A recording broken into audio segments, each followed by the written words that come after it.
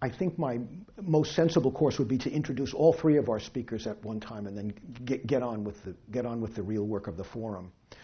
We're very fortunate to have three very interesting speakers today.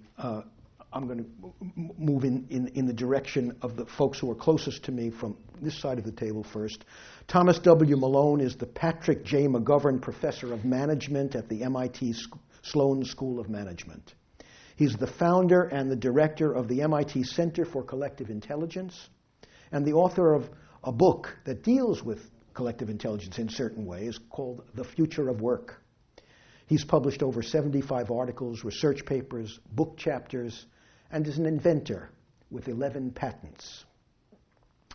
Next, Alex Sandy Pentland is the Toshiba Professor of Media Arts and Sciences at MIT and is the director of the Media Lab's Human Dynamics Research Program.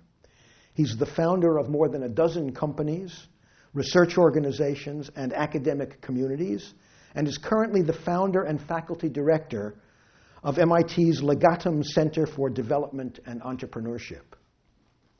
Finally, Karim Lakhani is an assistant professor in the Technology and Operations Management Unit at the Harvard Business School, where he studies distributed innovation systems and the movement of innovative activity to the edges of organizations and into communities.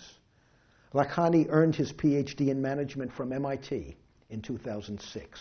So we're happy to have him return to his home ground. I'd like to begin by asking Tom Malone to kick the discourse off by giving us a kind of overview of the whole category of collective intelligence. And then from then, we'll then proceed to a conversation in which each of the panelists will describe their own work and their own research operations concerned with collective intelligence, and we'll turn to certain other questions. Tom.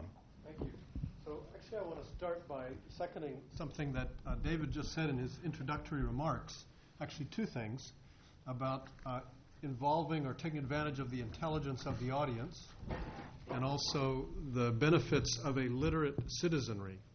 You didn't explicitly say it when you were talking about those things, but I think those two things are precisely what collective intelligence is about.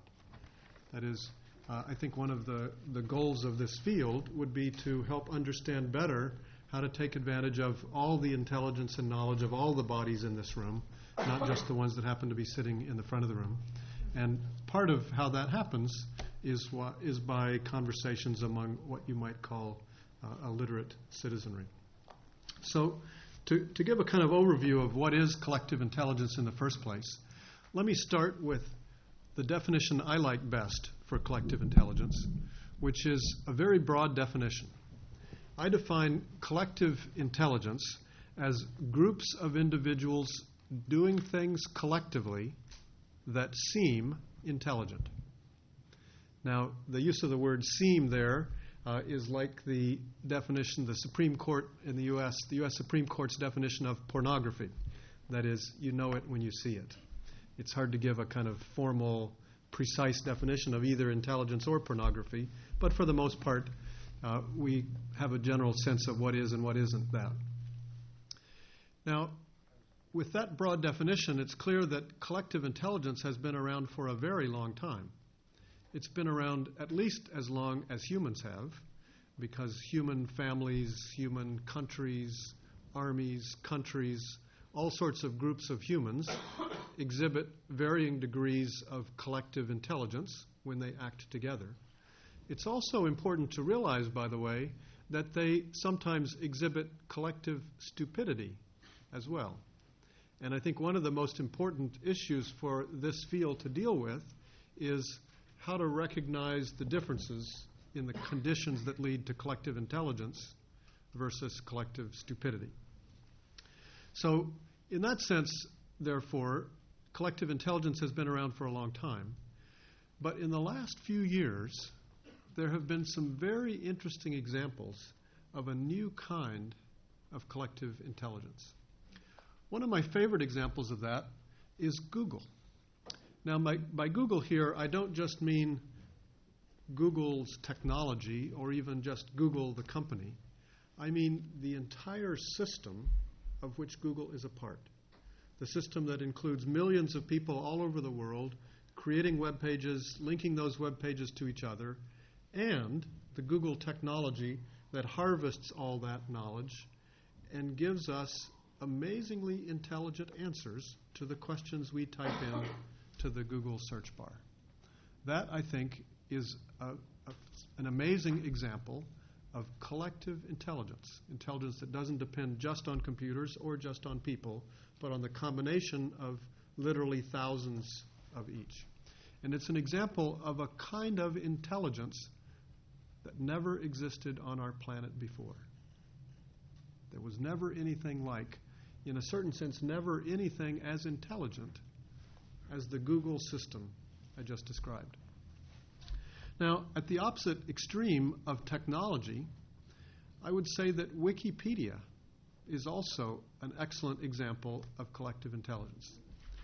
In the case of Wikipedia, what's amazing is not the technology itself. I mean, the technology is nice. It's a kind of modern, very robust wiki software tool. But what's really amazing, I think, about Wikipedia is not the technology. It's the organizational design.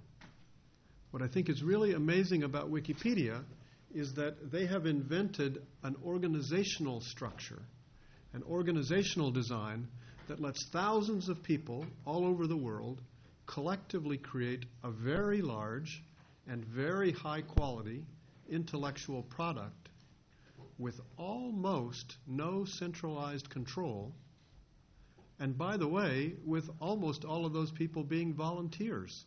They're not even being paid for what they're doing. To me, that is a truly amazing invention of an organizational design, not of a technology. So I think that Google and Wikipedia and other things like Innocentive and other things that you'll hear more about in a few minutes, I think those things are just the beginning. I think they're just the beginning of whole new classes of intelligent entities that we are going to see more and more of over the coming decades on our planet. And if we want to try to predict or understand or take advantage of all those things that are happening, I think we need to understand the possibilities at a much deeper level than we do so far. That's the goal of our Center for Collective Intelligence. In fact, the core research question that we pose for ourselves, and that I think in a sense lies at the heart of this whole field, is the following. How can people and computers be connected so that collectively they act more intelligently than any person, group, or computer has ever done before? How can we connect them so that they're smarter than anything that's ever existed on the planet before? Now, in a way, that question is analogous to what you might think of as the core question in the field of artificial intelligence. The core question in the field of artificial intelligence, you could say, is how can we design computers that are as intelligent or maybe more intelligent than humans? That's a question that is certainly interesting, an important question, one to which huge amounts of resources have been devoted for decades, with some success, but I think with less success than many people in that field or outside of it would have hoped for or expected. What I would suggest today is that the question I've just outlined, the core question of collective intelligence, is an important and severely understudied question. It's not a replacement for the artificial intelligence question, because it's still useful to make computers as intelligent as we can make them. But I think we've spent way too little time and way too few resources trying to understand how to take advantage of both computers and people at the same time. If you're an artificial intelligence researcher and you write a program to solve a problem, and if a person helps to come up with the solution, that's kind of cheating. But why should that have to be cheating? Why shouldn't we take as much advantage as possible of the smart things humans can do, and at the same time take as much advantage as possible of the smart things computers can do, and put them together in ways that let us do things that are smarter than anything could ever do? So that, I think, is the core question of the whole field of collective intelligence. And I think now we're about to hear some more examples from the other two panelists, and I'll tell you some more from our work in the center as well about what that might mean. Right. Sandy. Okay. Real-time management here.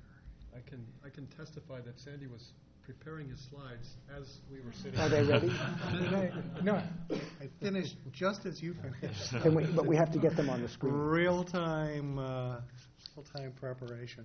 So I want to start off with something that is old-fashioned in the world of collective intelligence, which is we as humans have for millennia gotten together in groups because groups are supposed to make us more intelligent, right? That's the ostensible motivation. But we also know that when you get people together in groups, you get lots of problems. You get polarization, you get groupthink, you get things like that. And we know that as we make those groups larger, things get worse. And it's at the point where any sort of larger organization, bureaucracy, is the butt of jokes. I mean, Dilbert is an endless source of amusement because of our apparently limitless ability to generate collective idiocy. And the sort of first question for collective intelligence might be, how can we avoid collective idiocy and just sort of break even? I mean, and if you've ever worked in large organizations, you know I'm not kidding, right? That'd be my goal. Yeah. So what I've been doing with my students, many of whom are here today, is developing something called sensible organizations, which is to try and move from essentially ad hoc way we've organized ourselves and come to decisions to something that's more based on data, science, mathematical modeling, and so forth. And I brought a bunch of papers that maybe we could give them out. I don't know. I hate to disrupt things, but let's do that. So the key thing in the modern organization is that we've been trying to manage things by looking at email and memos and org charts and things. But we all know that the most important communication is face-to-face. That's why you're here. That's why people fly long distances to conferences. There's something much more that happens at face-to-face. And typically what that is that's the delicate, sensitive, contentful information.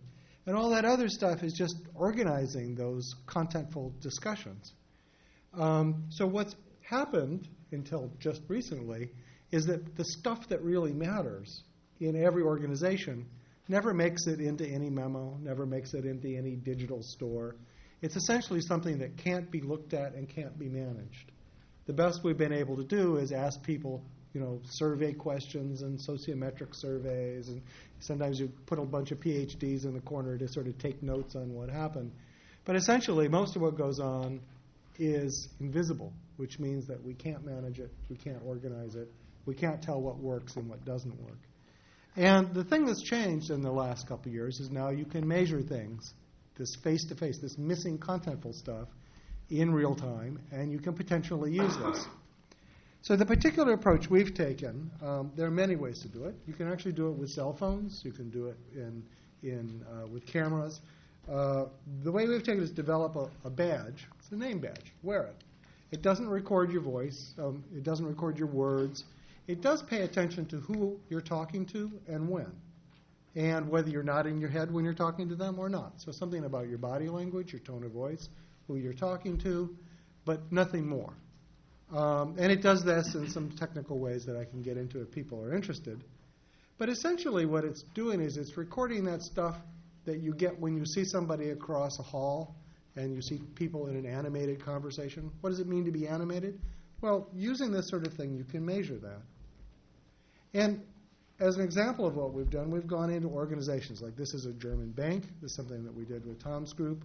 It has 5 different departments. And this is a group that plans ad campaigns for mortgage products in Germany. And on the bottom, you see all of their email traffic during a day. And on the top, you see the face-to-face conversations. Thicker the line, the more conversation there was. So here they're planning, and the management is talking to development and all that good stuff. And then they deployed it, and it didn't really work. And you see the customer service people in emergency conversation with the support people because it's all going to pieces. Familiar? Well, this is the dynamics of that organization during an entire month. So when the email goes away, that's Sunday. And you see the pattern of communication between people. And you see that the email doesn't match anything like the face-to-face pattern of communication.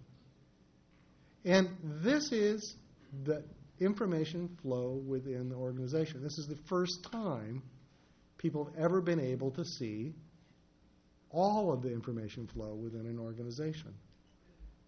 So what happens? Well, you can analyze this data, and it turns out that the thing that matters is not email, it's not memos, nor is it the face-to-face stuff in a modern organization. It's the combination of the two.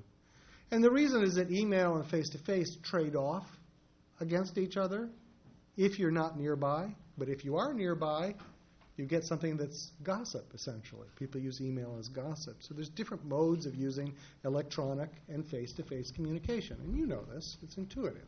We can actually measure it, though, now. And what we find is when we put the face-to-face stuff and the electronic stuff together, we can predict things with fairly good accuracy. So, for instance, we can tell when someone's getting overloaded by looking at these two channels, and we can do something about it. We can say, you're in a bad situation. Let's put some more resources on it right now, not when you threaten to quit a month later.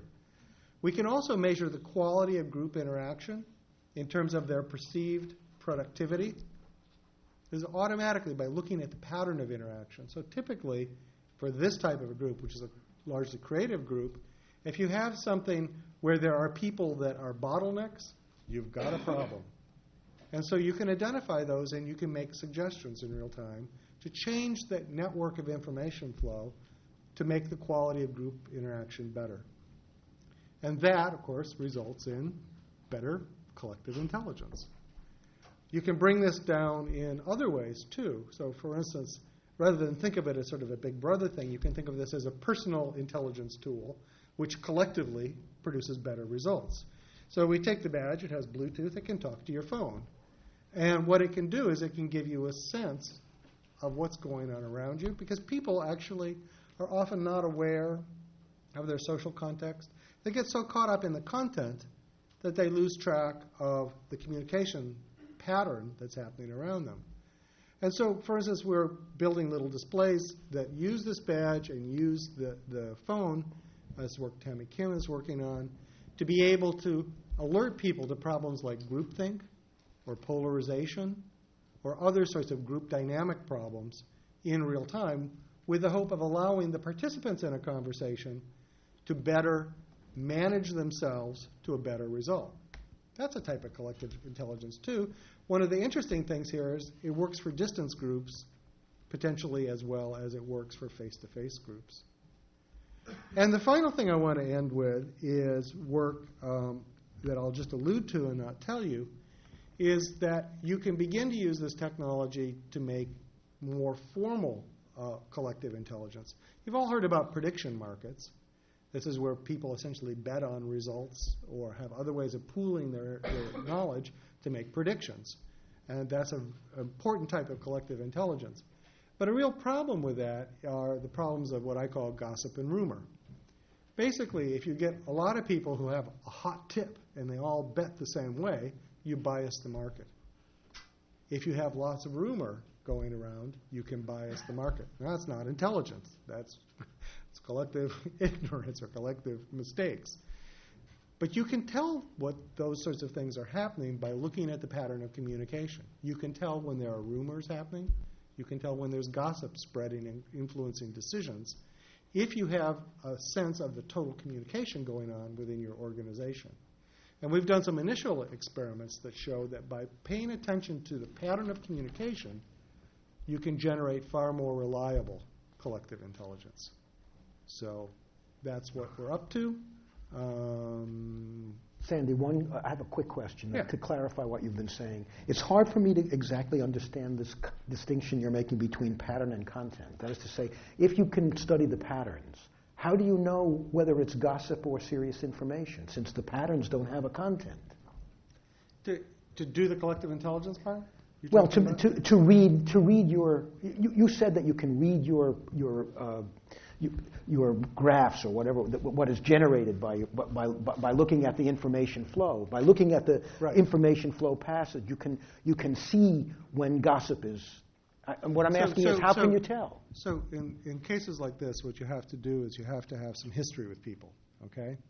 And you look at the pattern of decisions that people make, the pattern of bets they make over time, and you can correlate that with a pattern of communication. And what you find is you find certain patterns of communication correlate with having similar opinions. Okay? So this is familiar to us. There's an in-group. They all sit around talking about something. And lo and behold, they all have very similar patterns of decision-making at the end because they've been talking about it with each other. Or there's a connector in the group, and the connector goes around and spreads a rumor. Well, suddenly all these people are voting the same way or betting the same way because they've been talked to by these people. So by looking at these patterns of communication and comparing that to the independence of the decision-making of the individuals, you can figure out who's just going off the same meme with the same bit of information and who has generally independent information that needs to be aggregated in a different way. Okay. Can I just add a quick perspective to Sandy's Sure. project? The analogy that I like to think about the project Sandy just described is the analogy with a microscope. If you think about it, back in 1600, whatever it was, when Leeuwenhoek invented the microscope, he was able to perceive things at a much more detailed level than had ever been possible before. He could see germs and animals and all kinds of things. And that enabled whole new bodies of scientific research and scientific results to be developed in the fields of biology and chemistry and others. I think what Sandy is talking about is something equivalent to an organizational microscope. It lets us observe organizational behavior at a much more fine-grained level than was ever possible before, and therefore, we hope, opens up many more opportunities for scientific and managerial results. What he said. So not too long ago, I would sit on the other side and always be skeptical of the people here on this side. So I hope as we start our dialogue that you'll come back and challenge and push back to us as we sort of take on the expounding role here. I actually just stumbled into collective intelligence and sort of these distributed innovation systems, as I call them, really as a puzzle. About 10 years ago, I was working at General Electric Medical Systems doing new product development and had a client in Montreal who refused to buy any of our systems and was like saying, we've got everything that you're offering to us. We had these newfangled digital radiology systems designed, spent a lot of money acquiring companies and also developing it in-house. And they said, I don't need anything from you. We've done this all in our community and by ourselves. And I was like, we're GE. We bring good things to life. This can't be the case. So they invited me to come spend some time with them, and I spent 2 weeks at them. And I was blown away. They had basically were about 18 months to 2 years ahead of the engineering schedule that GE had put out for itself. And this was back in 96, 97 timeline. And they'd done this basically by leveraging the community of other radiologists and other physicists who were interested in medical imaging and had used open source technology at that time, and had basically leapfrogged whatever GE was going to do. And that was a real puzzle for me because having done engineering and business as an undergrad and then worked for a while at a large company, this model of people self-organizing and solving tough problems that were the purview of a large centralized R&D lab just didn't make any sense to me. And I sort of forgot about it and came to MIT to do a master's in technology and policy. And I was actually doing work in bioinformatics. And again, what I noticed when I was here in 97, 98, this thing that people were using open source and Linux. And again, I couldn't understand it because I was so used to spending big bucks on buying workstations from Sun, and here we were using commodity hardware. People were rolling their own distributions and solving really tough computing challenges by working in these communities. And I said, so I shifted focus of my research away from bioinformatics and into sort of this puzzle of communities and communities in software, and started looking at open source communities back then to make sense of this. Like how is it that this this model of organizing could compete against what has been well established and well studied of these large centralized R&D facilities, centralized engineering groups solving similar problems. And as you know, I think just very lucky to sort of see that, when I told my computer science friends that I was going to be studying open source, they were saying, this is just a fad. Right? This is not going to go anywhere. Why are you wasting your time on this stuff? Right? They're going to get crushed. And I just had what I'd seen both in demonstration at Montreal, but then also here, was that there was something different about what was going on, and that this had legs. And thankfully, Mozilla took off, and Linux took off, and a whole bunch of other stuff took off.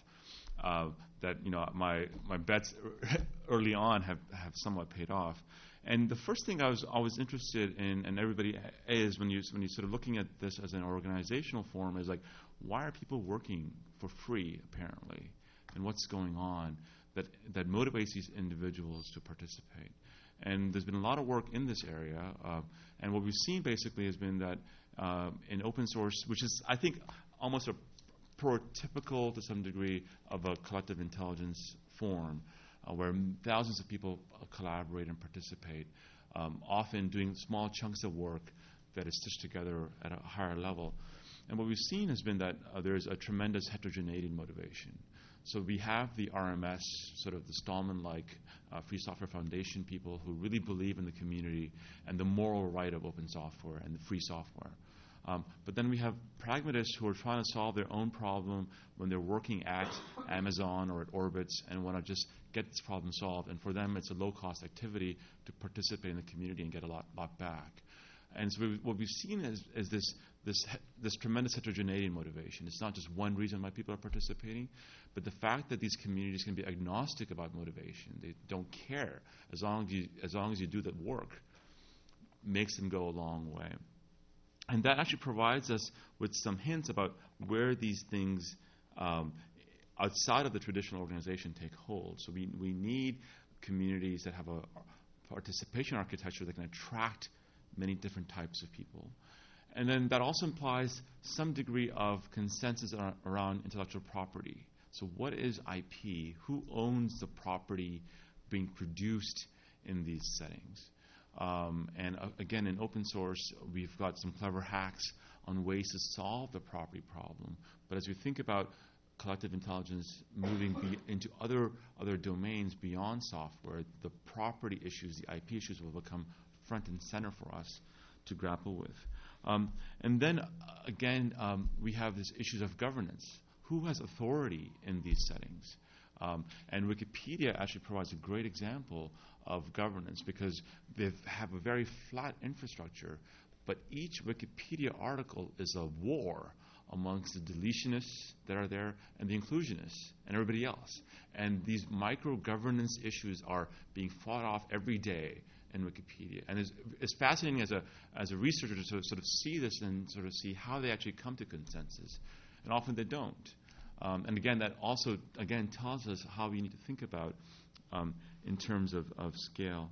And finally, what we've seen is that the software world, the open source world, has provided an inspiration to many other new forms of organizations emerging in different settings. So as Tom alluded to, there's a company in Andover actually called Innocentive. It's an offshoot of Eli Lilly, and their business is to take science problems outside of the R&D labs of firms, Fortune 500 firms, and then broadcast them to the entire world for a bounty. So they'll offer $30K if you can solve this problem. And in my studies of how this system works, what we've seen is that people that are successful at solving these problems are often say, and we have good statistical significance that shows that they say that the problem they solved was not in their field of expertise. So they're often bridging knowledge domains. So a physicist solving a chemistry problem because they break the frame, they look at it very differently. But the solutions they use are in their back pocket, right? So they take stuff that they already know, they're experts at, and apply to a different setting.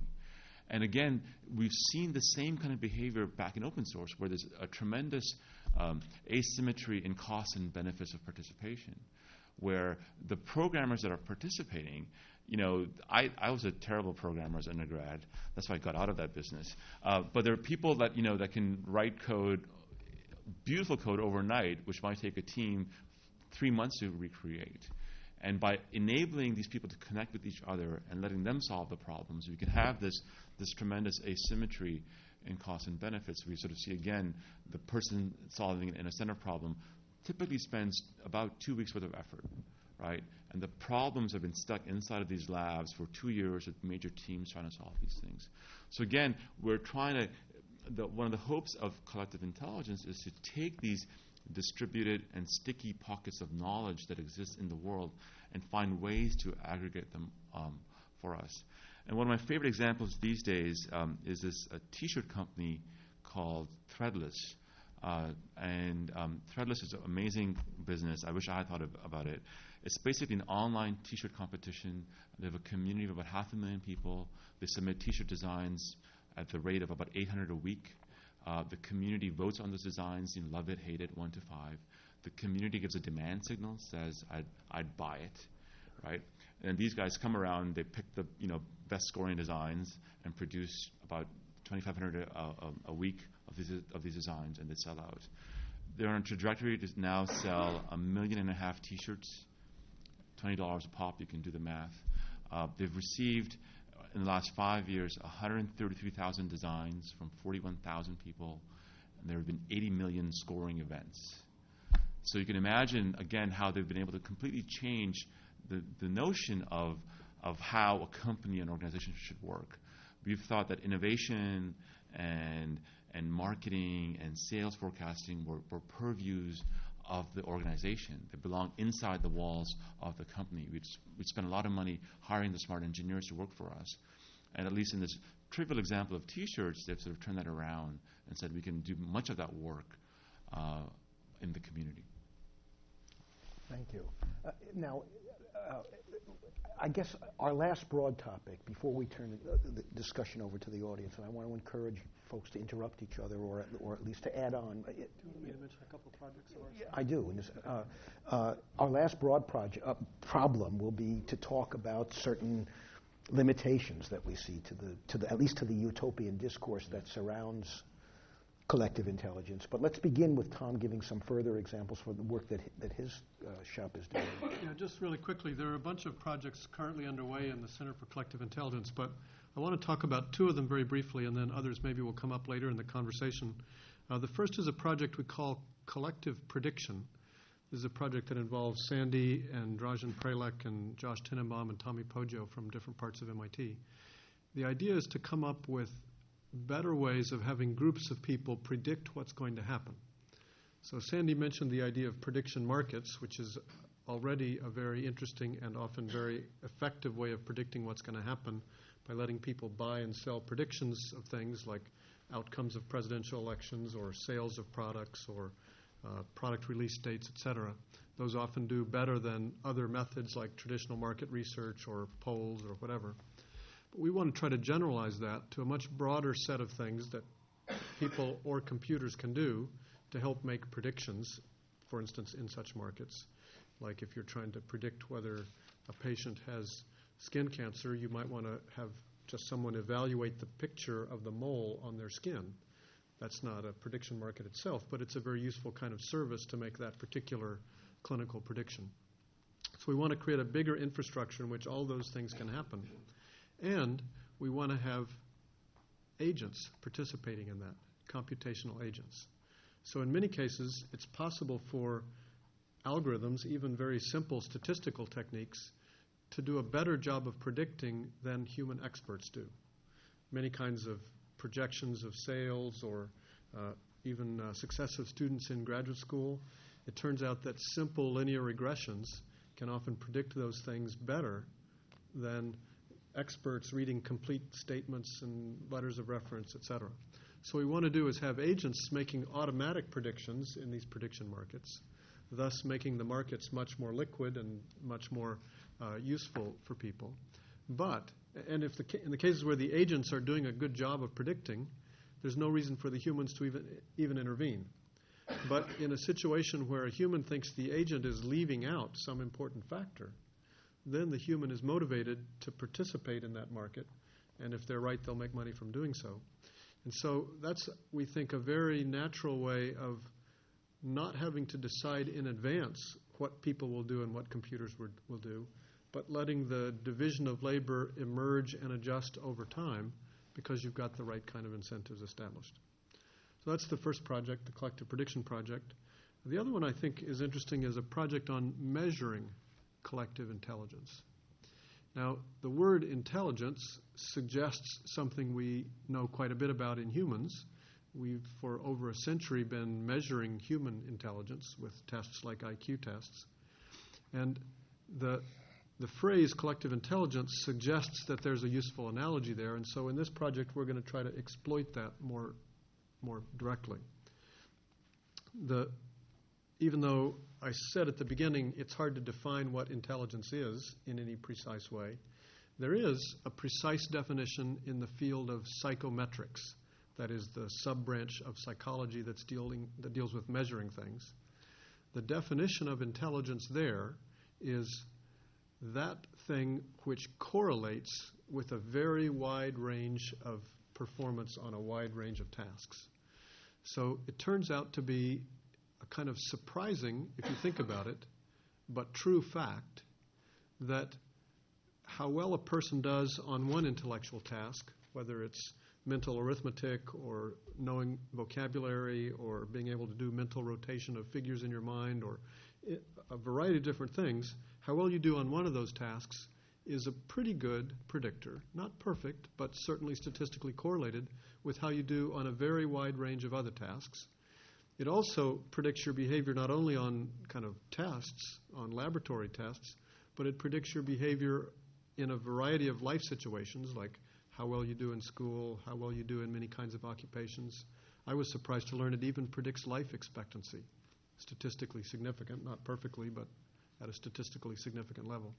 So there's no reason in principle why this had to be true, but it turns out to be true of human brains, that there's a wide range of what we think of as intellectual or cognitive tasks that are correlated with each other. The question then is that true for groups of humans or groups of humans and computers? Is there such a thing as the psychometrically measurable intelligence for groups? That is it true that a group of people or people in computers that does well on one task will do well on average on a whole bunch of other tasks in some wide range of tasks? We don't know whether that's even true, but our project on measuring collective intelligence intends to first begin to answer that question. Is there such a thing as collective intelligence in this sense? Even if there isn't a single factor in individual psychology, that's called the G factor. Little g is a measure of general intelligence. We don't even know if there is a single G factor for collective or group intelligence. Even if there is, we think that will be very interesting. Even if there's not, we think there will be some sub-factors or sub-tests that we'd like to know what they actually are for groups. And then we're especially interested in knowing what causes those differences and how to use them to make groups more intelligent. In the case of individual humans, you can measure their intelligence and use that to predict things, but it's very hard to change intelligence. We can't really reach in and rewire the brain or do anything like that. But with groups, it's relatively easy to change a whole bunch of things. How many people are in it, what kind of people are in it, what kind of communication they have, what incentives they have. So we think it's a very interesting question as to what we can do to a group to increase their collective intelligence, which you might think of as their flexibility, their adaptability, their ability to do a wide range of things well, not any one single thing well. So those are two projects I think are particularly interesting. Others may come up later. All right, now the last issue I want the three of you to sort of meditate about, it's partly triggered, I think, by a partial sort of skeptical response I had to Sandy's project. Because it struck me as I was listening, Sandy, that, boy, that sounds awful lot like we could describe it in a different way and call it a surveillance tool.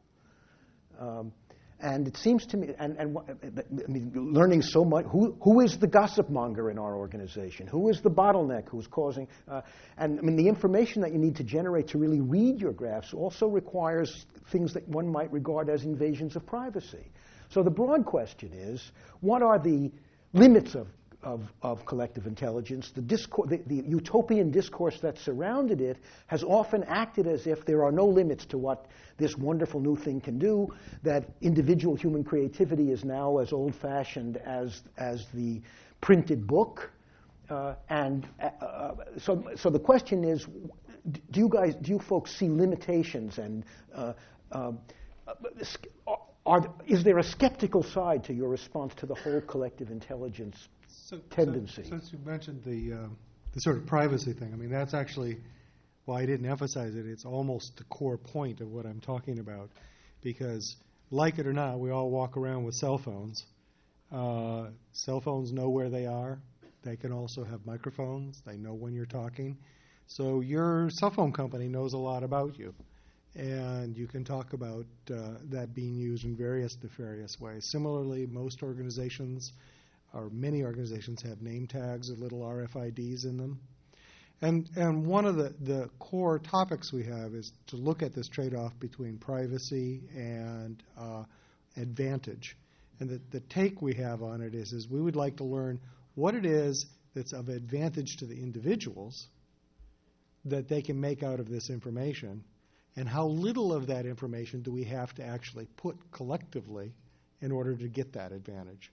In other words, what are the limits on what changes in sort of traditional privacy things do you have to reap those benefits, and can you get away with almost no changes, right?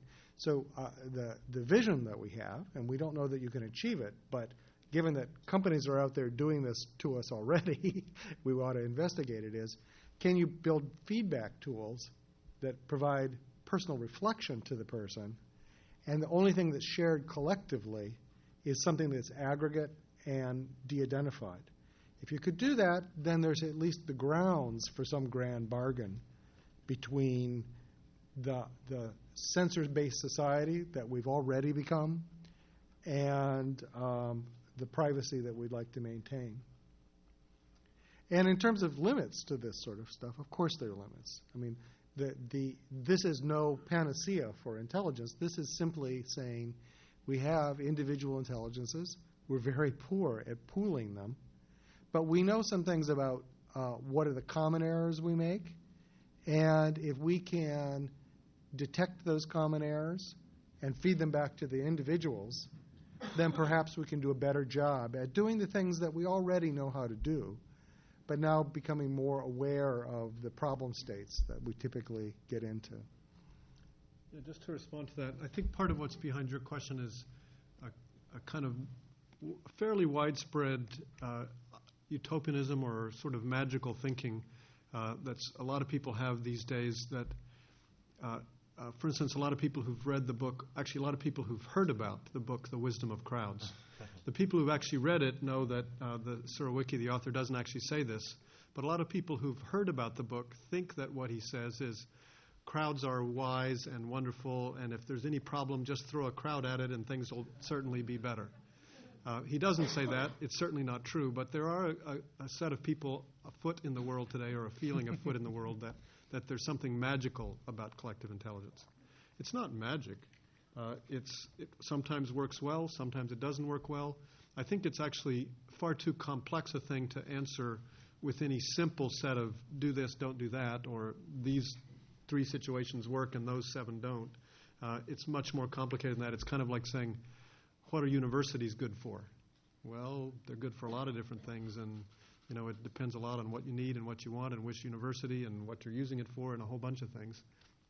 You can't answer it in any simple way, but I think part of what we want to do is help put a more firm scientific foundation under the questions and the discussions about what's it good for and what's it not, in what situations does it work and which ones doesn't it. I think one way of summarizing it is to say, in order for it to work well, you need a way of collecting the right people and computers, and you need a way of connecting them in the right way. If you fail to do either of those things, then it's not going to work. If you don't collect people who know anything about the answer, no matter how you connect them, you're probably not going to get a very intelligent answer. if you've got a lot of intelligent people, but they're connected in a stupid way, so each one is out for themselves and nobody's trying to solve the overall problem, then no matter how intelligent the individuals, you're probably not going to get a very good collective answer. But there's lots and lots of examples of ways you can go wrong and things you can do to try to go right in both of those areas.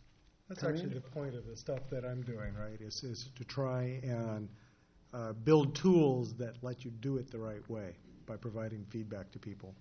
Yeah, if I can just add, so I don't think this is a universal solvent for most of our problems. I mean, I think it's part of a portfolio of approaches that we'll take to try to solve some difficult problems.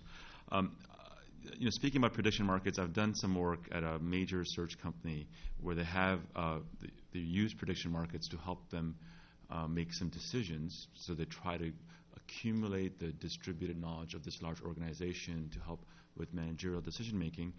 And what's interesting is that all the data shows that the markets are accurate and decisive over many types of questions. But the issue there is that managers don't want to use them, right? Managers, that sometimes my school produces or Sloan School produces don't want to use these prediction markets. Why? Because managers have been geared to be the information hub for most organizations. They're the ones that know all the answers. They're the ones that keep tabs on all the workers. And if all of a sudden, if you can imagine the situation, you're saying that your product is going to ship by this date, and there's a market out on this prediction, right? And the market is saying this, and you're saying that. How do you explain that to the executive team, right? And so what we've seen is that there are actually limits, organizational limits, to thinking about how these types of collective endeavors, collective intelligence systems can work. For instance, we don't yet have a course at either at HBS or at Sloan on community management, right? How do you actually manage a community? Like, what does Linus Torvalds do, or what does Brian Billendorf do to enable the Apache community or the Linux community to work? We don't have those distinctions there yet. And when we ask the people, actually, even in these communities, about these questions, they themselves have some reflection, but we don't yet have proper mechanisms that enable us to think about community management. Similarly, I think there's some technological issues as well. We have a supposition that work can be modularized, designs can be modularized, right? And that there's enough granularity in the work that, in fact, we can distribute the tasks amongst many people, and then we can put them together. It works beautifully in software, but how would that work in drug development, where there's a lot of complex work to be done, from discovery in the bench to medicinal chemistry to trials? So if you want to think about an open source pharma perspective, how would that actually take place? So there are some technological barriers for us to think about. One of the hopes that we're seeing is that, and this is my colleague at HBS, Carlos Baldwin, who's done a lot of work on modularity. What she talks about is that most products have an information shadow. And maybe we can take that information shadow and put it in silico, put it in computers, do a lot of the simulation work in computers, and then go back into real printing of these things and then trying it out to see what happens. But again, those things are further apart. It works great with T-shirts, because with T-shirts, if you see an image on the web of a T-shirt, even though it's a material good, you're basically sort of looking at it from an information point of view and trying to make sense of it. But again, if I push the limit to drug development, it becomes more difficult. And then finally, again, the scale and the limitations, I think, are also legal as well. I think the intellectual property infrastructure and our perspectives about it is a major question mark for us. We don't yet know how we're going to allocate the rents, the profits that might accumulate from these types of these settings. We see Mozilla Foundation and Mozilla Corporation as an attempt to try to make a balance between hiring people and having a community and sharing the IP, and the benefits that come from IP. But I think there's a lot of legal issues around what legal forms of organizations will come together that can take advantage of this, especially outside of the traditional closed organization. Thank you. We're on the verge of turning it over to you folks. Get your questions ready. Let me initiate this process by asking a question that is maybe half unfriendly. I mean, not that I don't feel great affection for all three of you. I mean, intellectually unfriendly. I tried to imagine myself as a member of the audience who knew nothing about collective intelligence and just came into just had heard the term 2 days ago and was really curious about it. And I think one reaction such a naive observer might have had is, my goodness, you guys are just talking about consumer applications, business applications. Is the best we can hope for collective intelligence that we can sell more T-shirts in creative ways? What about applications of collective intelligence in realms of culture and human behavior that do not involve profit and loss, that do not involve corporations? Now, what I'm really asking you folks to do is speak a little more broadly about this question. So I have an example. First of all, I think Wikipedia is clearly an example of that already. Yes. But one of the other projects I didn't talk about yet in our center is one that I think would fit the description you're giving. It's a project to attempt to harness the collective intelligence of thousands of people around the world to help solve the problems of global climate change. Now, if ever there was a problem that we need to harness as much collective intelligence as possible to help solve, seems to me that's probably one of them. And so we have a project that is trying to use several different kinds of technology to help people collectively propose and analyze plans for dealing with global climate change. Now, in particular, what we will probably focus on is government policies for dealing with climate change. Markets are pretty good at allocating resources and encouraging innovation in areas where the right incentives are operating. But governments are not necessarily good at figuring out what incentives to establish in the first place. And in particular, here's a case where at the moment we don't have very good incentives at all to encourage markets to come up with innovative new ways of reducing carbon emissions and so forth. So the core idea in this project is to use a combination of 3 different technologies. One is computer simulation technology, but in this case, massively multi-user computer simulations. So instead of just having a few people, experts at a place like MIT, go off and come up with some very elaborate and very good simulations and then tell the rest of the world what they mean, it would be sure nice if anybody in the world who was interested could look at the simulation and say, why is this thing here? And somebody should either be able to answer it or they should be able to try doing it a different way and see what happens. Now, there's no guarantee that everything that everybody does would be sensible, but one of the other things that we want to do is use technologies for collective decision-making, by which I mean things like voting and perhaps even prediction markets and other things like that, to let people kind of vote on the assumptions or the policies that seem most promising or most accurate. So the stupid things will stay at the bottom and the good things will more or less filter to the top of the lists that people have voted on. And then finally, we want to use technology for what's called argumentation, so that instead of just having kind of long-winded, kind of confused mailing lists of people going back or even Wikipedia-like wars, we can put some more structure on that, where for each issue, whether that's what should be the value of this parameter, like the percentage of carbon that's emitted on the surface that ends up in the upper atmosphere, or that's one example of an issue. Another example of an issue would be, what should the carbon tax be? 0%, 3%, 5%. For each issue, you can have a series of positions, so it should be 0, 3, or 5%. And for each position, you can have a series of arguments for and against. This is the evidence why I think it is this. This is the reason why that's wrong. It should be something else. So by structuring the discussions in that way, we think we can help make them much more effective and less kind of chaotic. So that's one example. There's some great examples.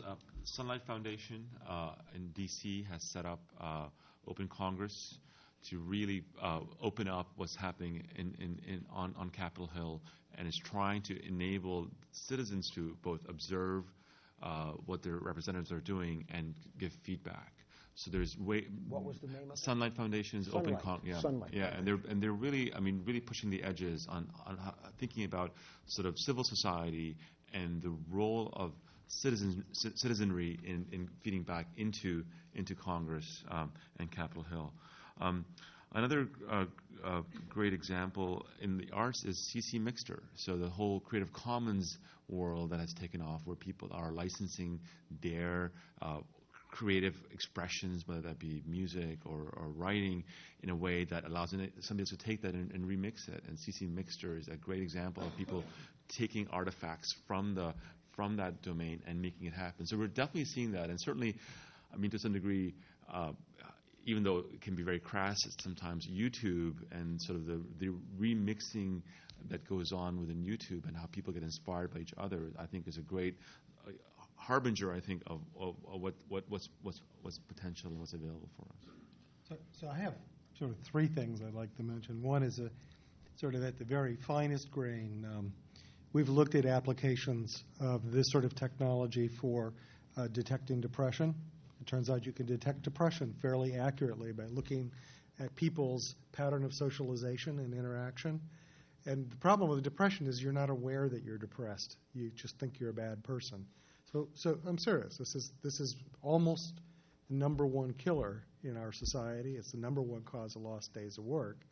And the problem, it's curable, but it's not detected. So by looking at that sort of patterns of behavior, there's hope for actually providing a reflective aid to people to be able to cure this. This is a really interesting thing. So we've done some clinical trials already that are very promising. At a larger area, it turns out that you can use the same sort of technology I talked about to detect what I would call societal discord. So, for instance, Nathan Eagle, a student who worked with me, recently looked at patterns of communication, cell phone communication within the UK.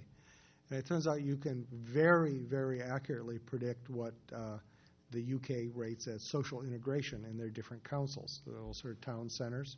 So you can tell what the UK government rates as social integrations, a strong measure of social health, by looking at the pattern of communication. A correlation coefficient there is something like 0.75. It's incredibly strong. And on this, the final thing I wanted to mention is you mentioned the Legatum Center. It's a brand new thing here at MIT, just starting off. Something I created with Iqbal Qadir, who's sitting in the back there, I think. Are you still here, Iqbal? Oh, maybe he got off. Well, whatever.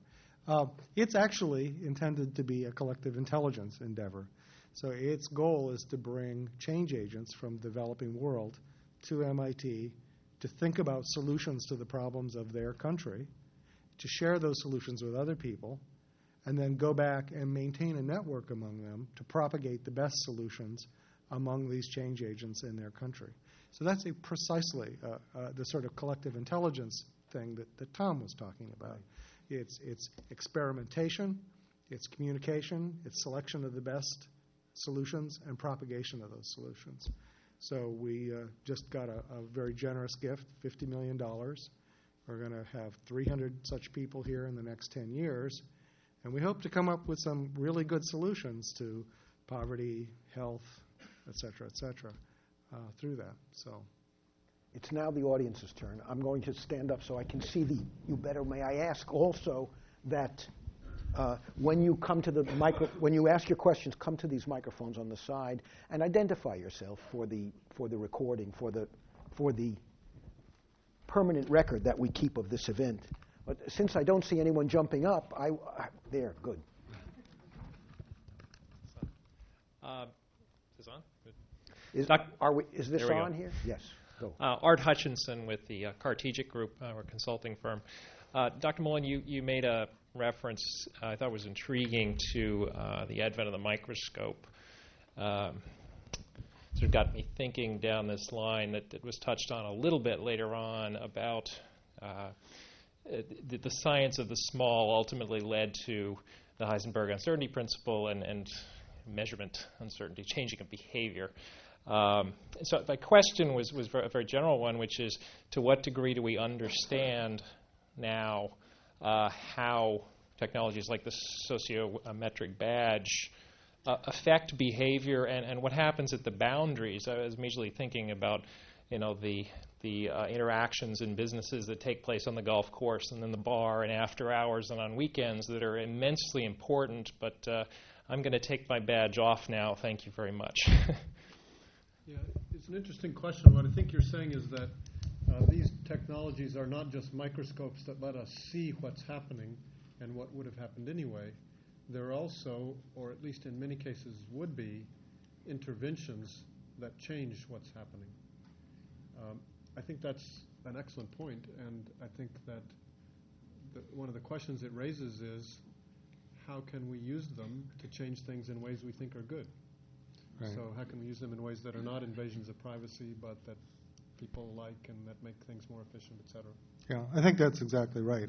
The reality is that this type of thing, regardless of what I do, is happening because more and more of our life is being monitored and more of it's being mined.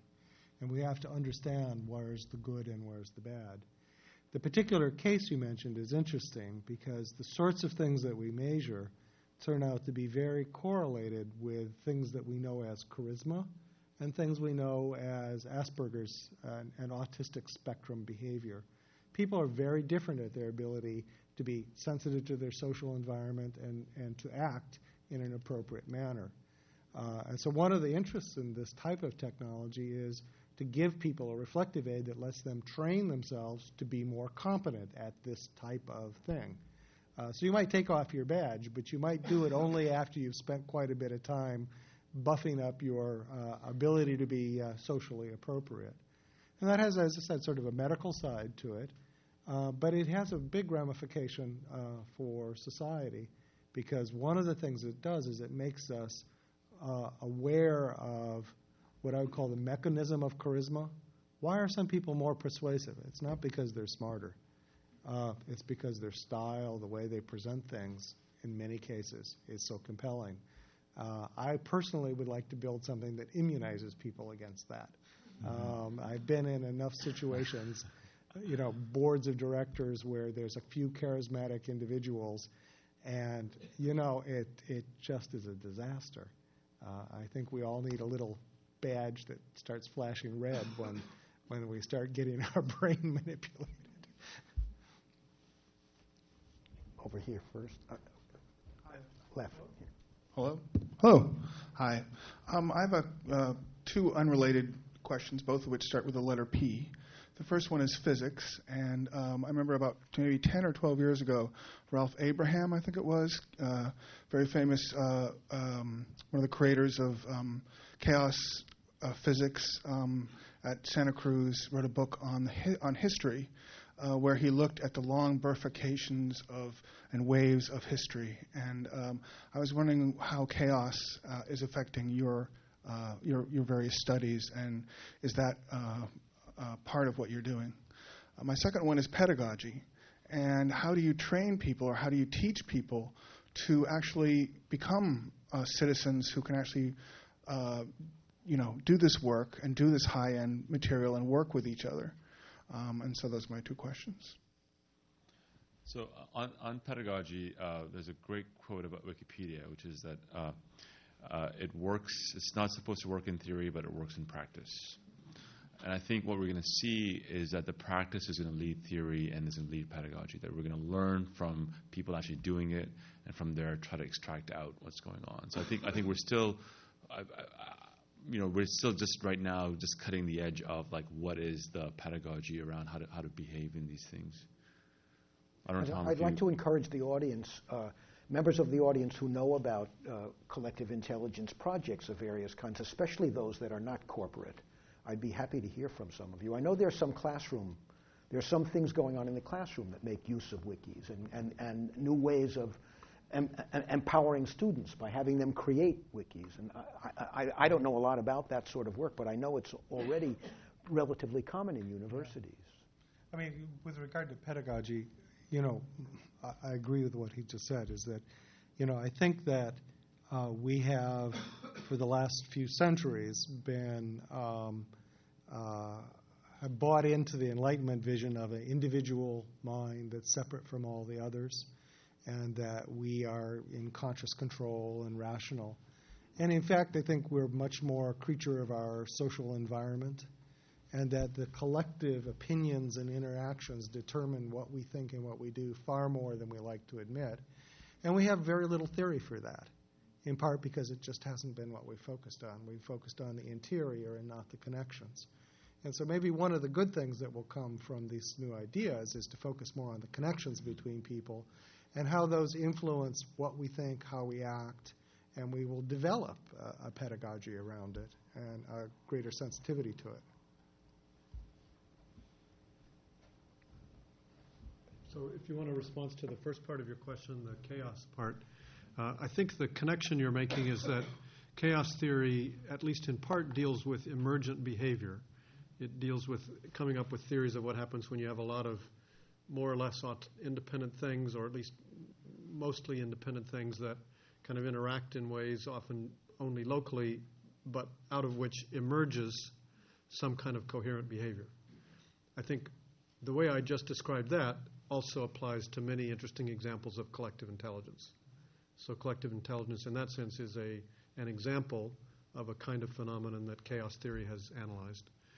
I think collective intelligence, by using the word intelligence, focuses more on what you might think of as the cognitive aspects of things, the intelligent aspects of things. Sir, over there. Hi, my name is Rob Doherty. I'm kind of an entrepreneur / bohemian. I have a question for you, and it has to do with social constructs. Since electronic communications expanded, have obviously expanded as well. The ability to pass information has become a lot easier to disseminate to large audiences. But with that, there's also an important barometer in social interaction that's gone away, and that's accountability. Within a social structure, you're accountable for the things that you say because the people you're saying them to know you, and your interactions with people are all based off of the social recognition of you as an entity. The Internet's created a lot more anonymity. So when you're looking at something like this from the correlation of intelligence between people, and especially between people and computers, without accountability being a factor, how is it that you can see ways to keep mass stupidity from happening? How can you look at ways of looking at that and recognize when those things happen? I think a lot of us are feeling very jaded in a political way. Everything that happens, people just kind of say anything, and it's supported by something that's listed on the Internet. So how do you factor that into the equation? I think I think it's a double-edged sword in the sense that while we see these concerns around the lack of accountability, we also see that collectively there's been some great episodes of people figuring out, people that are breaking the rules or are not being are brought to account. So a good example that comes to my mind again, just knowing the software space, is when the code for Half-Life 2 or 3 or whatever got stolen from the servers. And Half-Life is a game, massively multiplayer game with a huge community. And it was the community effort, people working together, who said that this is actually bad for the community, that they were able to help the police and FBI figure out where the theft happened, who was the person, the group behind this theft. So on the one hand, you could hide in the lack of accountability and get away with it, but if you apply the same type of principles to holding things to account, I think that it can be used as a way for accountability as well. But I think it vacillates back and forth, and I think it's very much case dependent, from my point of view. I'd say, if I'm understanding the question, I think the question comes from what Mitch Resnick here in the Media Lab would call a centralized mindset. In the centralized mindset, which many of us have even unconsciously without thinking about it, if there is a problem, the way to solve it is to put someone in charge, to make someone responsible. And that actually works pretty well in a lot of situations. It's kind of the basis of a lot of hierarchical organizations. But I think a key point of what we're talking about today is that there are limits to the centralized mindset, or to the applicability of the centralized mindset. There are a lot of situations, not all by any means, but there are a lot of situations where good things can happen without anyone being in control, without anyone being accountable, without anyone being responsible. Wikipedia is a pretty good example of how good things can happen with very little accountability. Most of the people who do things there are really not accountable at all in the sense you mean, and yet very good things happen. In a sense, free markets are an example of that. There's no one who's really accountable for how cotton gets distributed among people in the world. But somehow markets do a pretty good job of doing that. So I think that, in a sense, the question comes from a point of view which is limited. Let me add one other thing to that, which I think plays off of this. So when you asked your question, it made me think about sort of what the lack of anonymity, sort of the centralization sometimes does. So examples are, the way people do credit card fraud is they look for unusual behavior. So they're collecting bits of information and concentrating them and stereotyping you to be able to, that's an unusual one, let's go get it. And that's a pretty scary thing. Obviously it might have its good parts because it keeps you from stealing things perhaps, but anonymity is not the way it looks, right? There's all these traces of behavior. And they have good things and bad things, and I think people insufficiently appreciate how much of that's in the real world now. So two examples that I know of that are on opposite sides that are very similar to that are in India, they have a very large terrorist problem, thousands of terrorists per year by their definition, and most of them are caught by cell phone records. Now, the cell phones are not actually things that are registered to the person. They're, pay-in-advance cards. But by looking at the pattern of interaction and location, you can figure out who people are. And they claim 80 to 90% of people are caught within a week or so of a terrorist incident by that. On the other side, people are looking at detecting outbreaks of things like SARS using exactly the same methodology. When you suddenly see everybody in an apartment building not going to work, it's time to get out the medical police and go see what's happening, because that's not supposed to happen. And that could be a really important thing for entire society. So this notion of centralization is a really complex one. It has both good sides and bad sides, and it's often the centralization that's the scary part, at least in my thinking about things. But Alex, what's implied in what you're saying is a totally surveillance society, a society so full of surveillance at every element, at every level, that we will even know whether the residents of apartment buildings are reporting to their work on time. If this is what we need to do to have collective intelligence, I vote no. But the question then is if that ups the odds that your children die by 30%, are you still willing to do it? I mean, it's a realistic thing. We're not screwing around here, right? I guess I would quarrel with at least I would want to question the premise here. I mean, parents can tell when their children are ill. Neighbors can tell when their children are ill. Influenza killed a lot of people, regardless of what. Maybe so, but I mean, do we really want to say, okay, some centralized agency ought to be some sort of locus but that's the centralized thinking again, right? Well, someone has to look at the data, though, No, right? that's not true. That's absolutely you don't have to draw conclusions. Absolutely not true. That's the centralized thinking. If everybody locally notices that their neighbors are not doing something, that's not a centralized It's a collective recognition. It's collective surveillance. Recognition. That's the type of thinking that we need to move to avoid these Big Brother problems. Because the Big Brother stuff is really scary. It certainly is. I mean, it's less scary in this country than it is if you look back in history or you look at other societies. But it's really scary. So we have to find ways to not have that. That's my point. Just to build on that a little bit, I think one of the things many people worry most about in issues about privacy is not actually just loss of privacy. It's asymmetric loss of privacy. If you know about me, but I don't know about you, then I'm definitely in a worse position. But if you know about me, I know about you, everybody knows about everybody, then many of the things we worry about with invasion of privacy aren't actually problems after all. I grew up in a small town where most people knew a lot of things about almost everybody else. And there were good things and bad things about it, but it's certainly not any kind of Orwellian nightmare. It's just a different attitude about privacy. So I think many of us who grew up in urban or suburban environments with a certain set of expectations about privacy have kind of limited intuitions about what it's like to have symmetric lack of privacy. There's certainly a great literature, though, Tom, of people, of small-town authors who write about the horrors of being confined in a small-town environment in which everybody knows what you're doing. Right. So there are good and bad things. You know, I would say read Winesburg, Ohio. And I grew up in a small town, but I'm glad I don't live there. Yeah.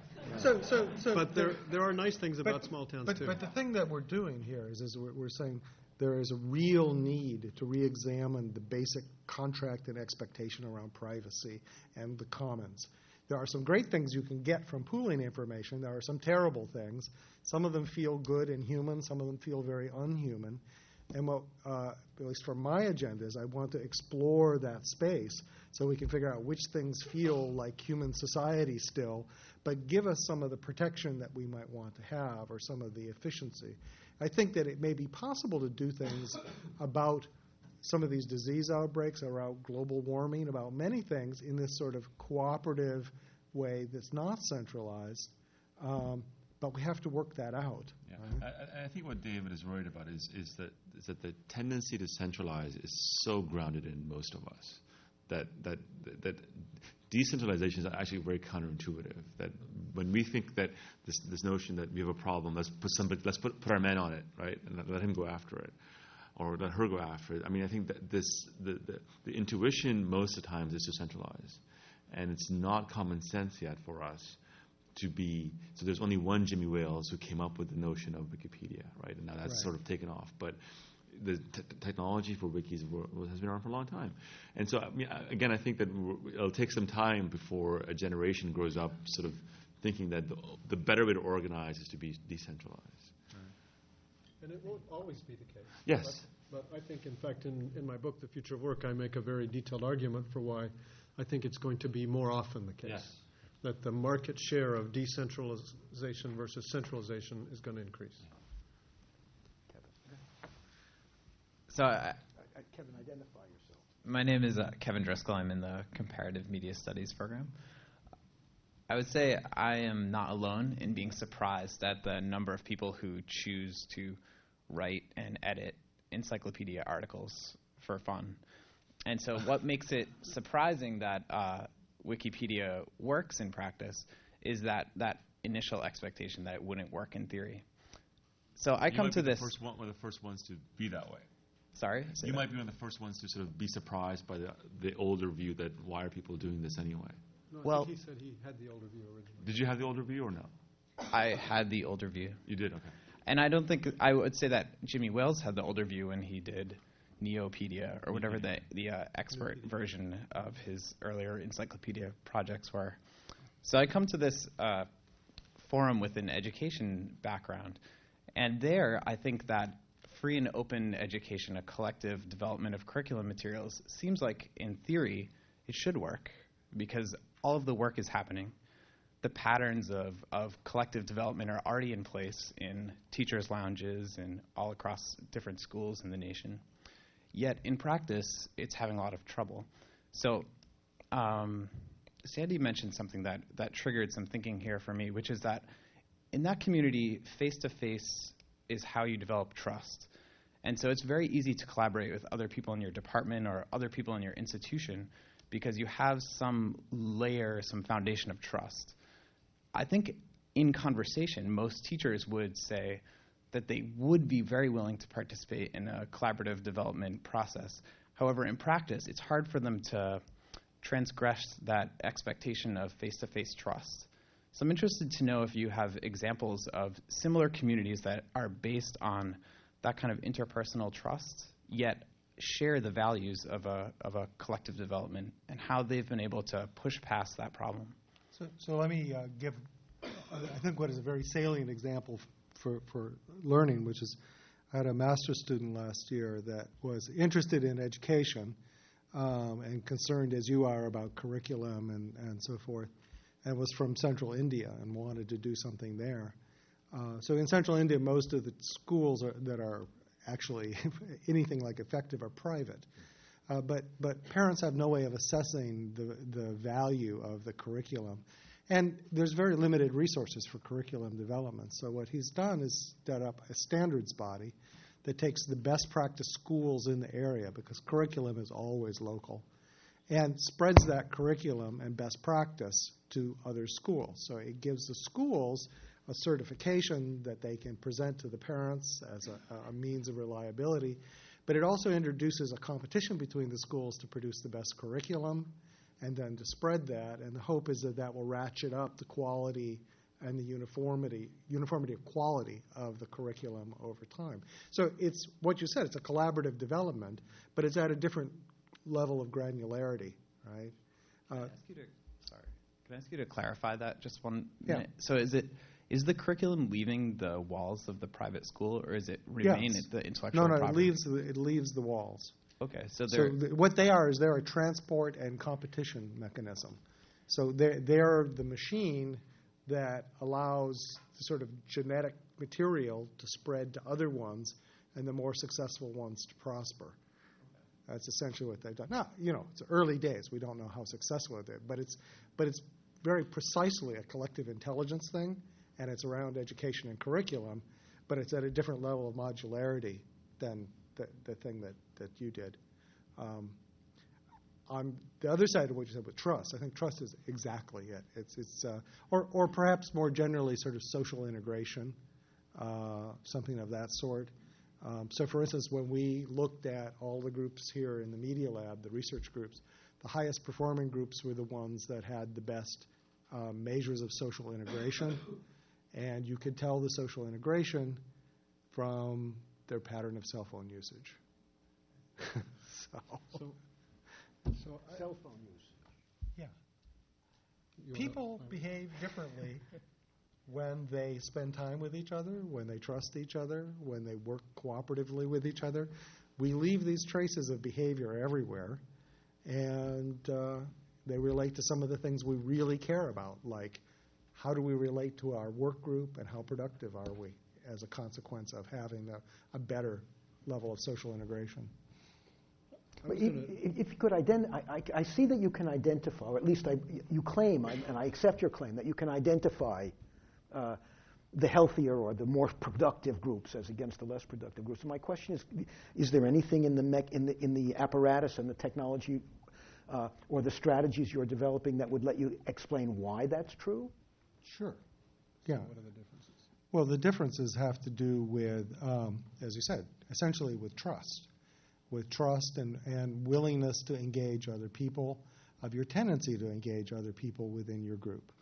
So, for instance, if you, just to be very cartoonish about it, if you only talk to the same three people and that's all you ever talk to, there's not a lot of information and critique and so forth in your group, and you're not going to have a very productive, satisfying experience along many dimensions. On the other hand, if you have a lot of friends, if you feel open, if you feel trust with the people that you work with, there'll be a much more diverse set of interactions. The pattern of discussion will be broader, and you can see that. And that's indicative. It's not one-to-one causal necessarily. I'm not claiming that. But that's characteristic of groups that have trust, openness, high social integration. So I was going to generalize your question a little bit. To me, I think trust is important, but there's actually a bigger thing of which it's a part that's even more important or more useful in thinking about these things in many cases, and that is motivation. Basically, what would motivate the teacher to contribute to this, or what would motivate the person to contribute to Wikipedia, et cetera. Trust and kind of social connections to other people is one thing that sometimes motivates people to do things, but there are others too. In Wikipedia, you might just like the actual act of contributing to the encyclopedia, whether you trust the other people there or not, you still are motivated to do it. Economists certainly tell us that a lot of people are motivated by money, and that's true. And so whether you trust someone else kind of deeply, if you at least trust them enough to do a transaction with them, then that may be enough of a motivation to get you to do something. I have another example, kind of like yours, of a failed example of collective intelligence. It's one that we were involved in here. It's not a complete failure, but in a certain sense, it was a failed example. We were involved in a project to write a business book, Wikipedia style.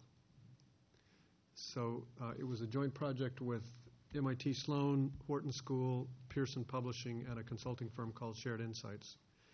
And we were inspired by the idea of Wikipedia and said, why can't you write a whole book that way? The name of the book is We Are Smarter Than Me, which is a kind of attractive idea. And the project got quite a bit of publicity and enlisted over 4,000 people on the website, people who registered and contributed in some way, or at least potentially contributed in some way to the book. So that all sounds good. The part that didn't work was that even though 4,000 people registered, only a few dozen ever actually contributed anything. And frankly, most of what they contributed wasn't very useful. So in the end, what happened was that a team of professional writers was hired to basically write the book, drawing in part on some of the things that people had contributed to the site. So a book was written. It's about to be published. So in a certain sense, it succeeded. But as an experiment in having a community write a book Wikipedia style, it didn't really work. The question was, why do you think you had 4,000 people and then so few ended up delivering productive? Right, I'm glad you asked that because that was actually the point of telling the story.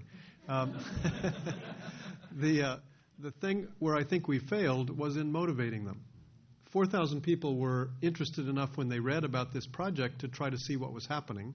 And in order to see anything, you had to register on the site. So they went and looked, but they weren't motivated enough to actually spend time contributing.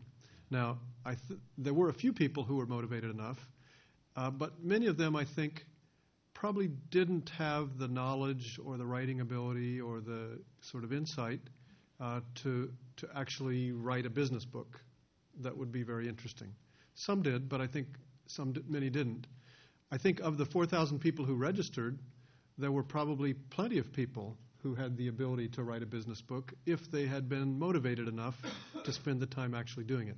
But I think we failed at that first step of collecting the right people, that is, the people with the ability and with enough motivation to do what needed to be done.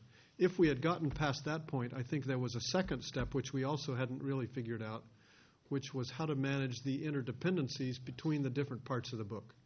That's relatively easy in the case of Wikipedia because the interdependencies are only within a single article for the most part. The interdependencies between articles are much weaker things like style and philosophy. If you have a whole book, a business book, there's a much higher expectation of integration and consistency and kind of flow and so forth between the different parts.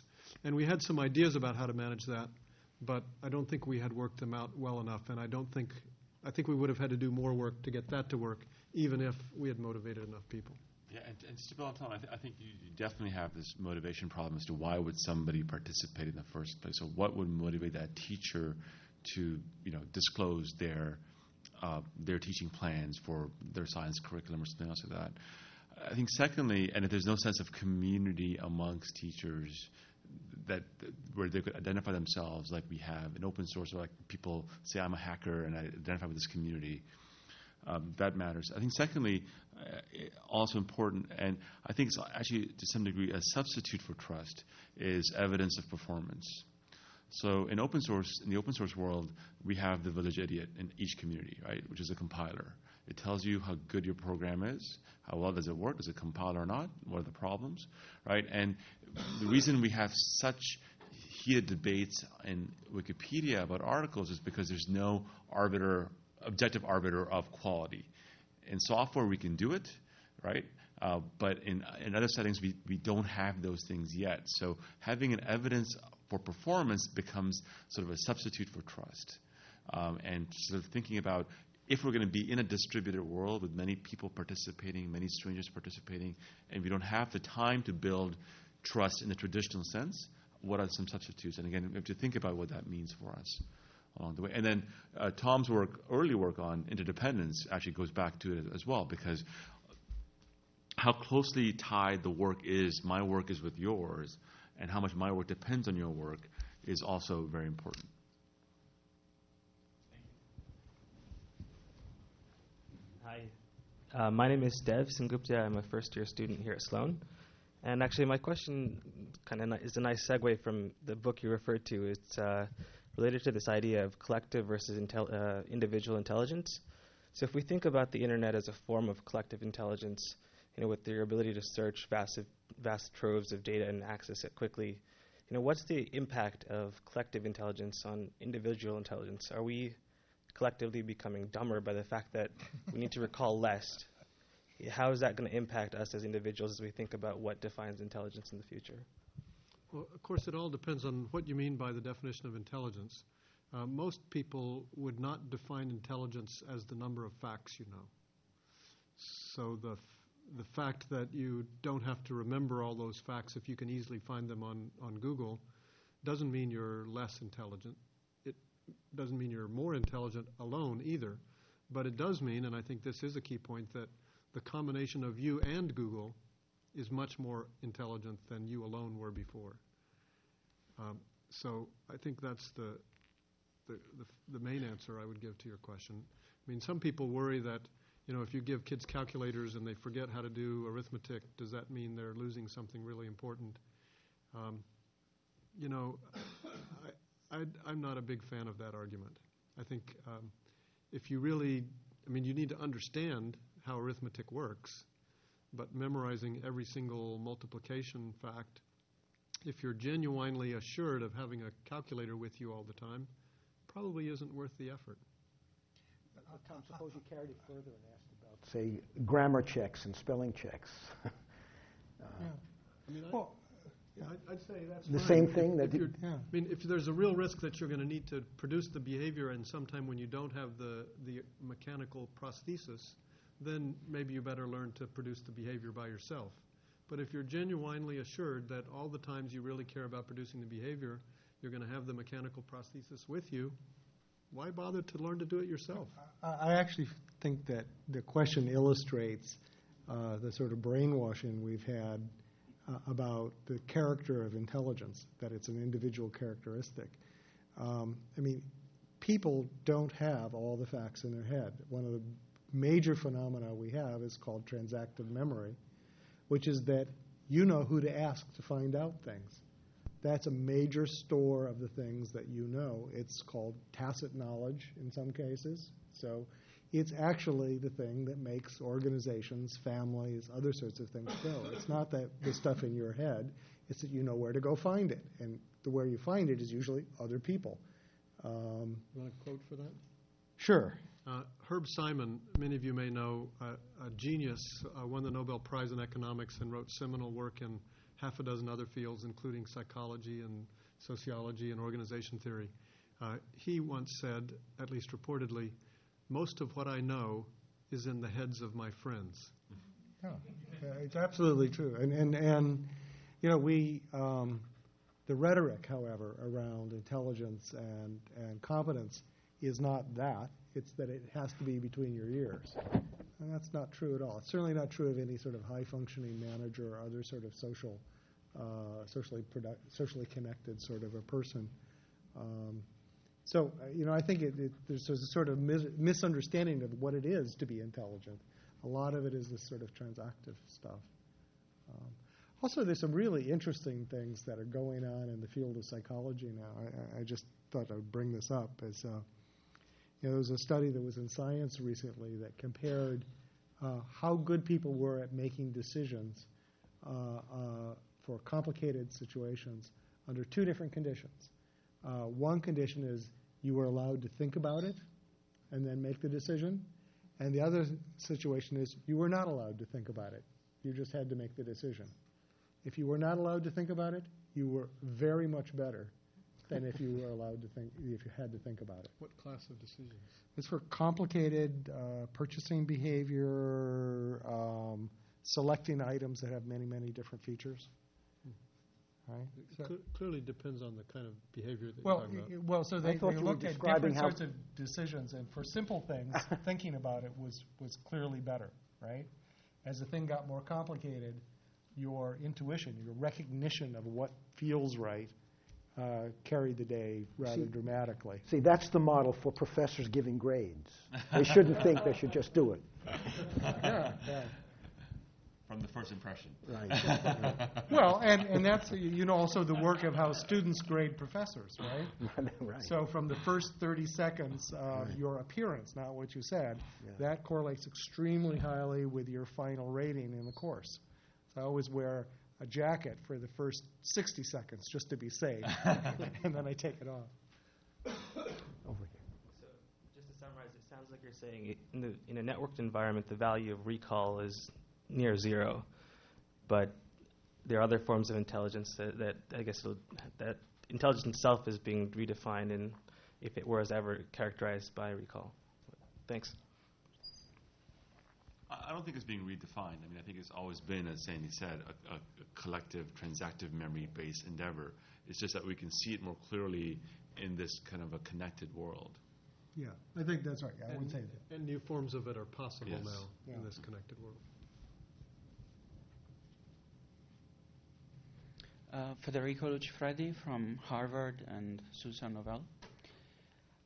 When I was looking at Professor Pentland's data, I was obviously wondering about the Big Brother implications, but there is also another side that I don't think was addressed, which is that once you start taking decisions on that sort of data, there are tangible actions or rewards attached.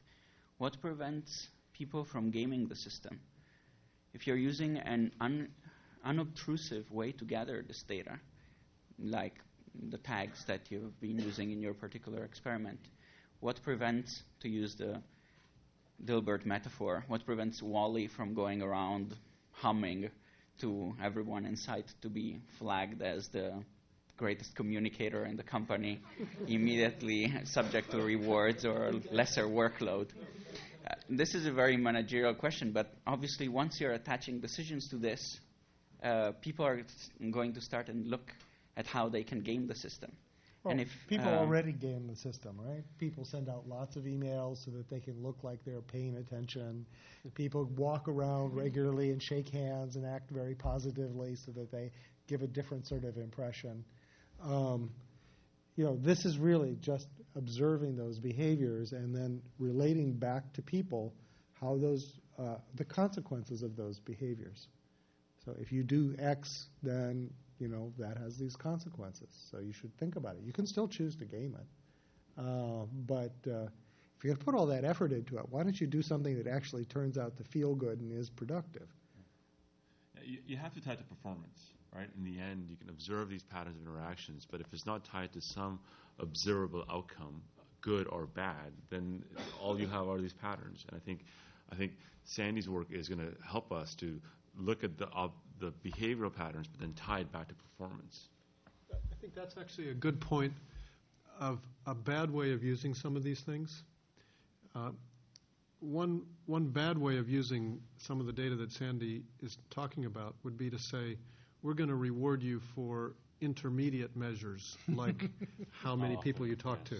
Yeah. A better way of doing it, I think, is to say, we're going to reward you for, how many products you sell.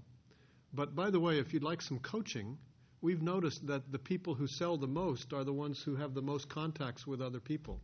And so it might well help you to increase the number of people you talk to. We're not saying we're going to pay you just for talking to people. We're still going to pay you for selling products. But here's some advice that might help you do that better. That's this notion of a reflective aid, so that you can. It's very difficult to know how you come across to other people. It's very difficult to remember how you behave, because you're so concentrated on the facts and the day-to-day sort of requirements of what you do. So to be able to reflect on how you actually behave, how you actually come across to other people is useful.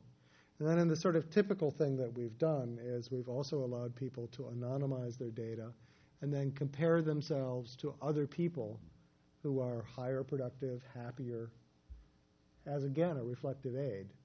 You behave this way, people who have higher job satisfaction are a little bit different. They do this.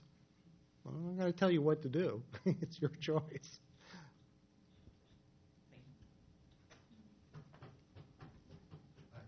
I'm Michael, and I'm unaffiliated.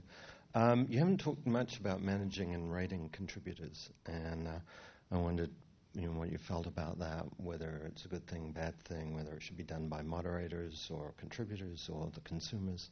And then the second question is systems figuring out what they should know but don't.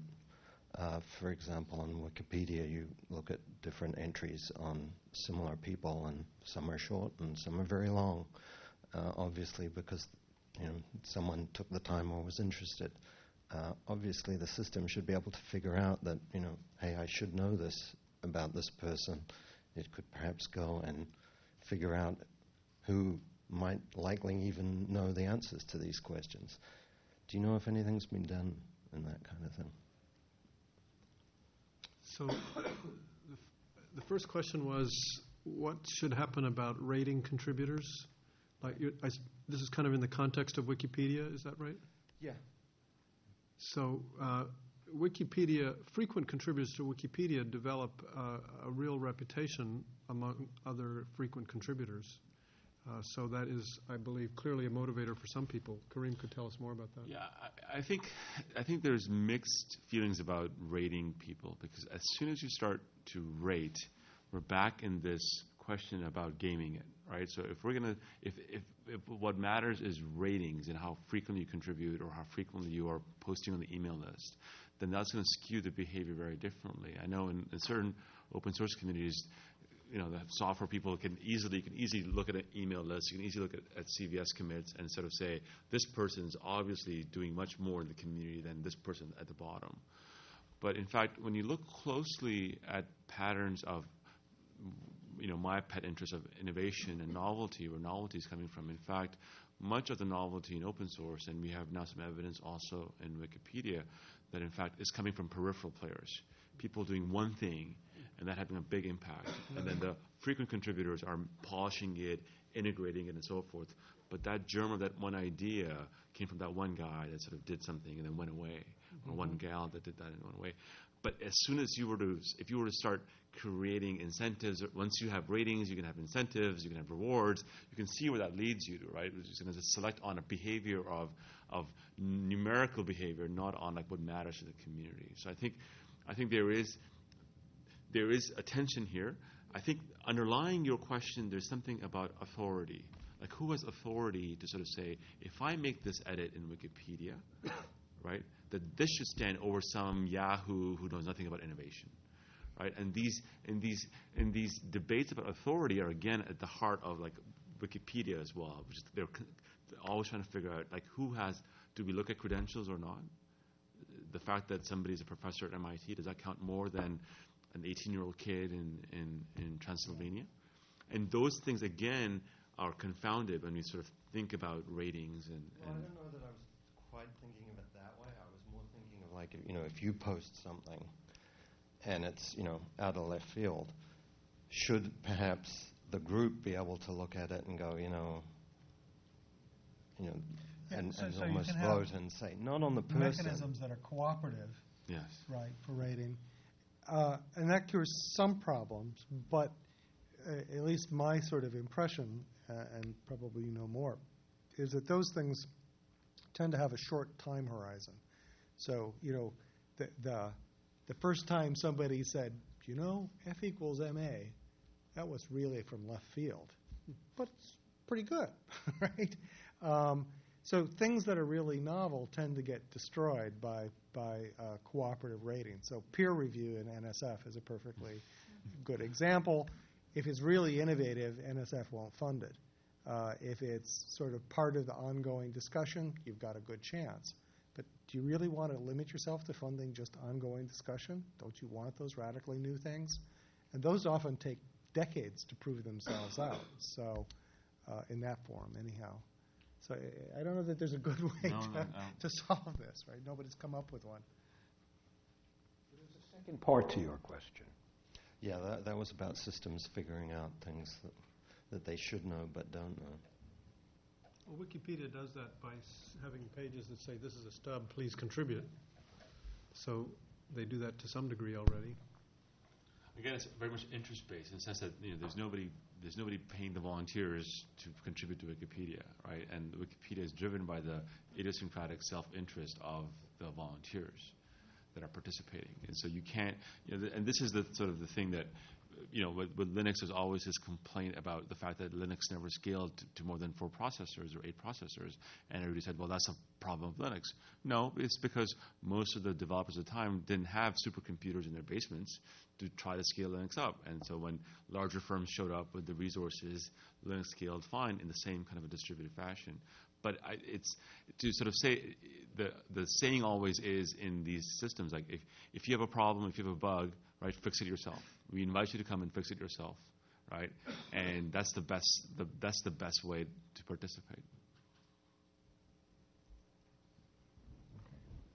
Hi, my name's Steve Mushkin, and I'm with Latitude. We're a consulting firm. We work with media companies on strategy and content. And I'm interested in a couple of things. The first is if you've dealt with, any of you, on the sort of difficulty of finessing the individual visionary piece that we see in media often against the sort of mass audience needs and the sort of collective wisdom and intelligence that's of the desire of the audience. And in particular, the common idea of artistic vision versus sort of a more common vision, whether it's in the arts or whether it's in business. That's my first question. And I'll hold my second until you sort of dive into that. I think you're asking the question of, can a group have an artistic vision, or is that something that's the property of the lone artist? Is that what you're asking? That's part of it. Or how does the field of collective intelligence attempt to start to deal with the fact that we know that whether it's in business or in any field, art or whatever, that there are people who do have a vision and have a strong vision that is artistically or otherwise manifested well, and having that pulled back by, quote, the masses or the audience in some larger way, and how to deal with that constant tussle. So I have some thoughts about it. One question people sometimes ask, which is kind of related to the question you're asking, though not exactly the same, is sometimes people say, well, can a group ever really write a good novel or a good piece of literature? Isn't that necessarily something can only be done by a single person? In part, I think the rationale behind the question is great literature requires sort of deep integration. The kind of things we didn't figure out how to do on the We Are Smarter Than Me book are the kind of things that a single individual, while it's not easy to do, a single individual can do often much more easily than a whole group of people, because one person can communicate with themselves better than people can communicate with each other. So part of the answer I give to that is it's certainly possible to create great literature in a group. In fact, probably the best example of that is the best-selling book of all time, which is the Bible, written by a group. In fact, written in part as a written record of stories that were repeated by people. In fact, legends in general are in some sense literature written by a group. Mm-hmm. And part of how the group works is that things keep getting repeated, and some parts stick and other parts don't, and eventually over time the legend comes to acquire a kind of resonance and polish that I believe comes in part from the fact that it was kind of tailored and refined over many, many retellings by a whole group of people. So I think that's an existence proof that it's possible to write great literature by a group. There's another question, though, which is it possible now to write great literature with groups in some new way? Is there something about the new technology that's available to us and the way it could be harnessed that there is actually a chance of harnessing groups of people whose minds are so closely coordinated through the technology that it's now feasible for them to come up with kind of artistically insightful, elegant, beautiful, and coherent products that wouldn't have been possible before? I think that's an interesting question to which we don't know the answer, but the answer is certainly not no, or not obviously no. I'm always struck with the fact that, or my perception that everything that people do is a dialogue with other people. So when you said great art, that implies an audience that appreciates it. And in fact, art is a dialogue with the people that critique it and respond to it. So it is, in one sense at least, a collective artifact. It's a resonance within a community. It's not the individual or the thing itself. And then, of course, the classic sort of example, which is weak in some ways, is the enterprise of science, which is a collective thing, which is in fact a story. I mean, all this business about truth and all that. No, science is a story that resonates and has a critique that relates to how well it worked out in the real world. But in fact, it's a story, and it's clearly a collective one. Yeah, I would just add that, I think when you look at the history of many artistic milieus that have popped up, it's always been groups of people working together. So when you look at French Impressionism or other sorts, that people are always trading techniques or ways or perspectives together.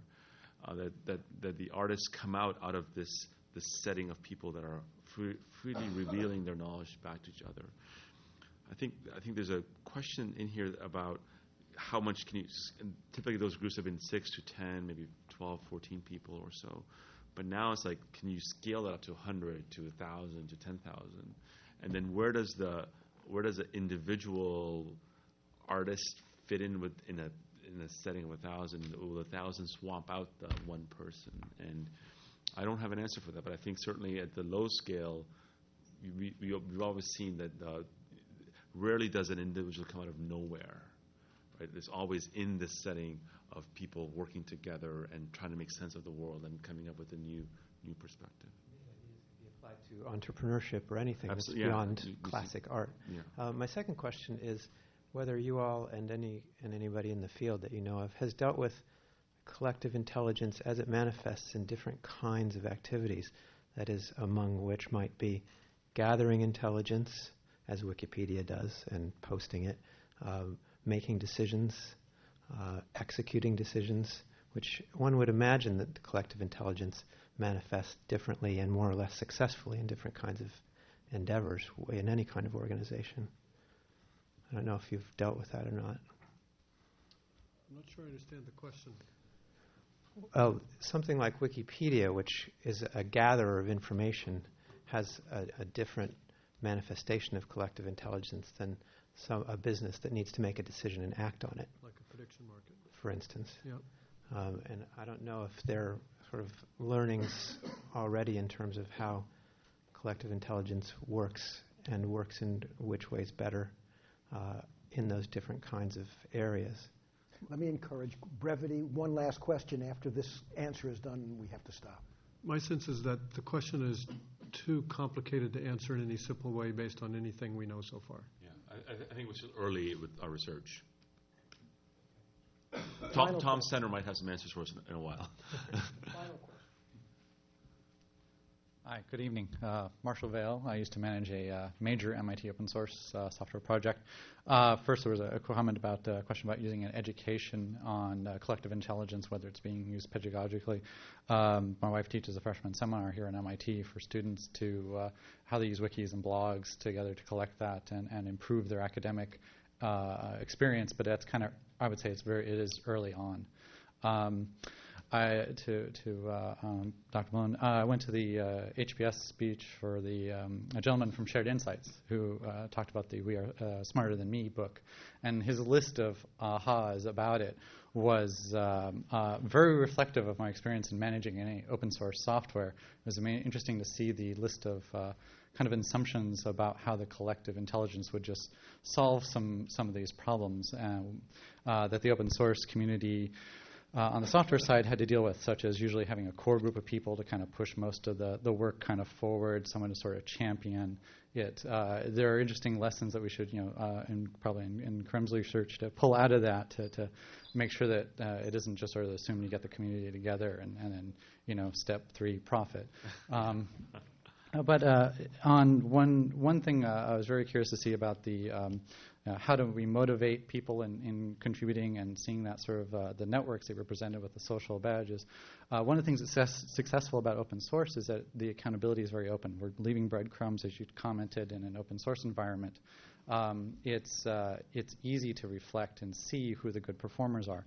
As a manager in my current role, that research you were doing with the bank and the social networking and seeing that flow of information and having as an aid for performance would be great as a manager. But I was very curious if in your experiments you turned that information around to the entire organization and made that open and let the members of the organization themselves try to reflect and address it down on the community level as opposed to the managerial level.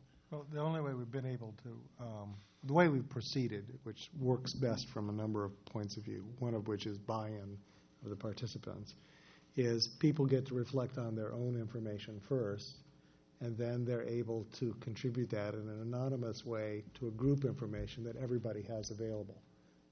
Okay, so including you can see what your manager does, right? You know, or what typical managers do, and it's a complicated thing, right? I don't claim to have it all worked out. But people find reflective aids to be sufficiently valuable that they're willing to participate.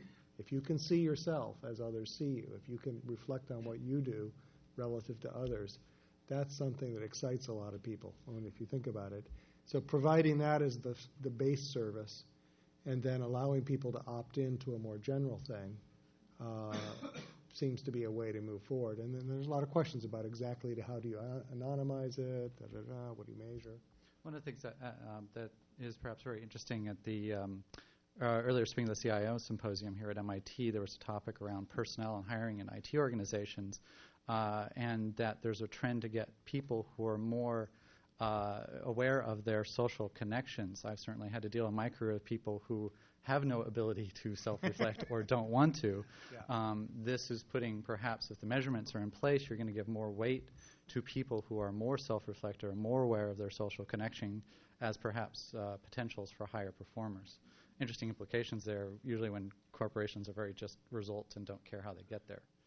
Well, you can think of it as a training aid, too, right? I mean, you say to people, you know, people who are aware of these things, you know, have better success over the long term, are happier, things like that. Here is, you know, sort of what seems to be your situation, well, if you want to think about that a bit. Interestingly, by looking at how people talk to each other during interviews, not what they said, but that sort of first, you know, minute or so of interaction, you can predict quite accurately who will be hired and who won't be hired. It comes across very quickly. It's independent of, you know, qualifications, what they said, et cetera, et cetera. Thanks. We've come to the end. Thank you very much.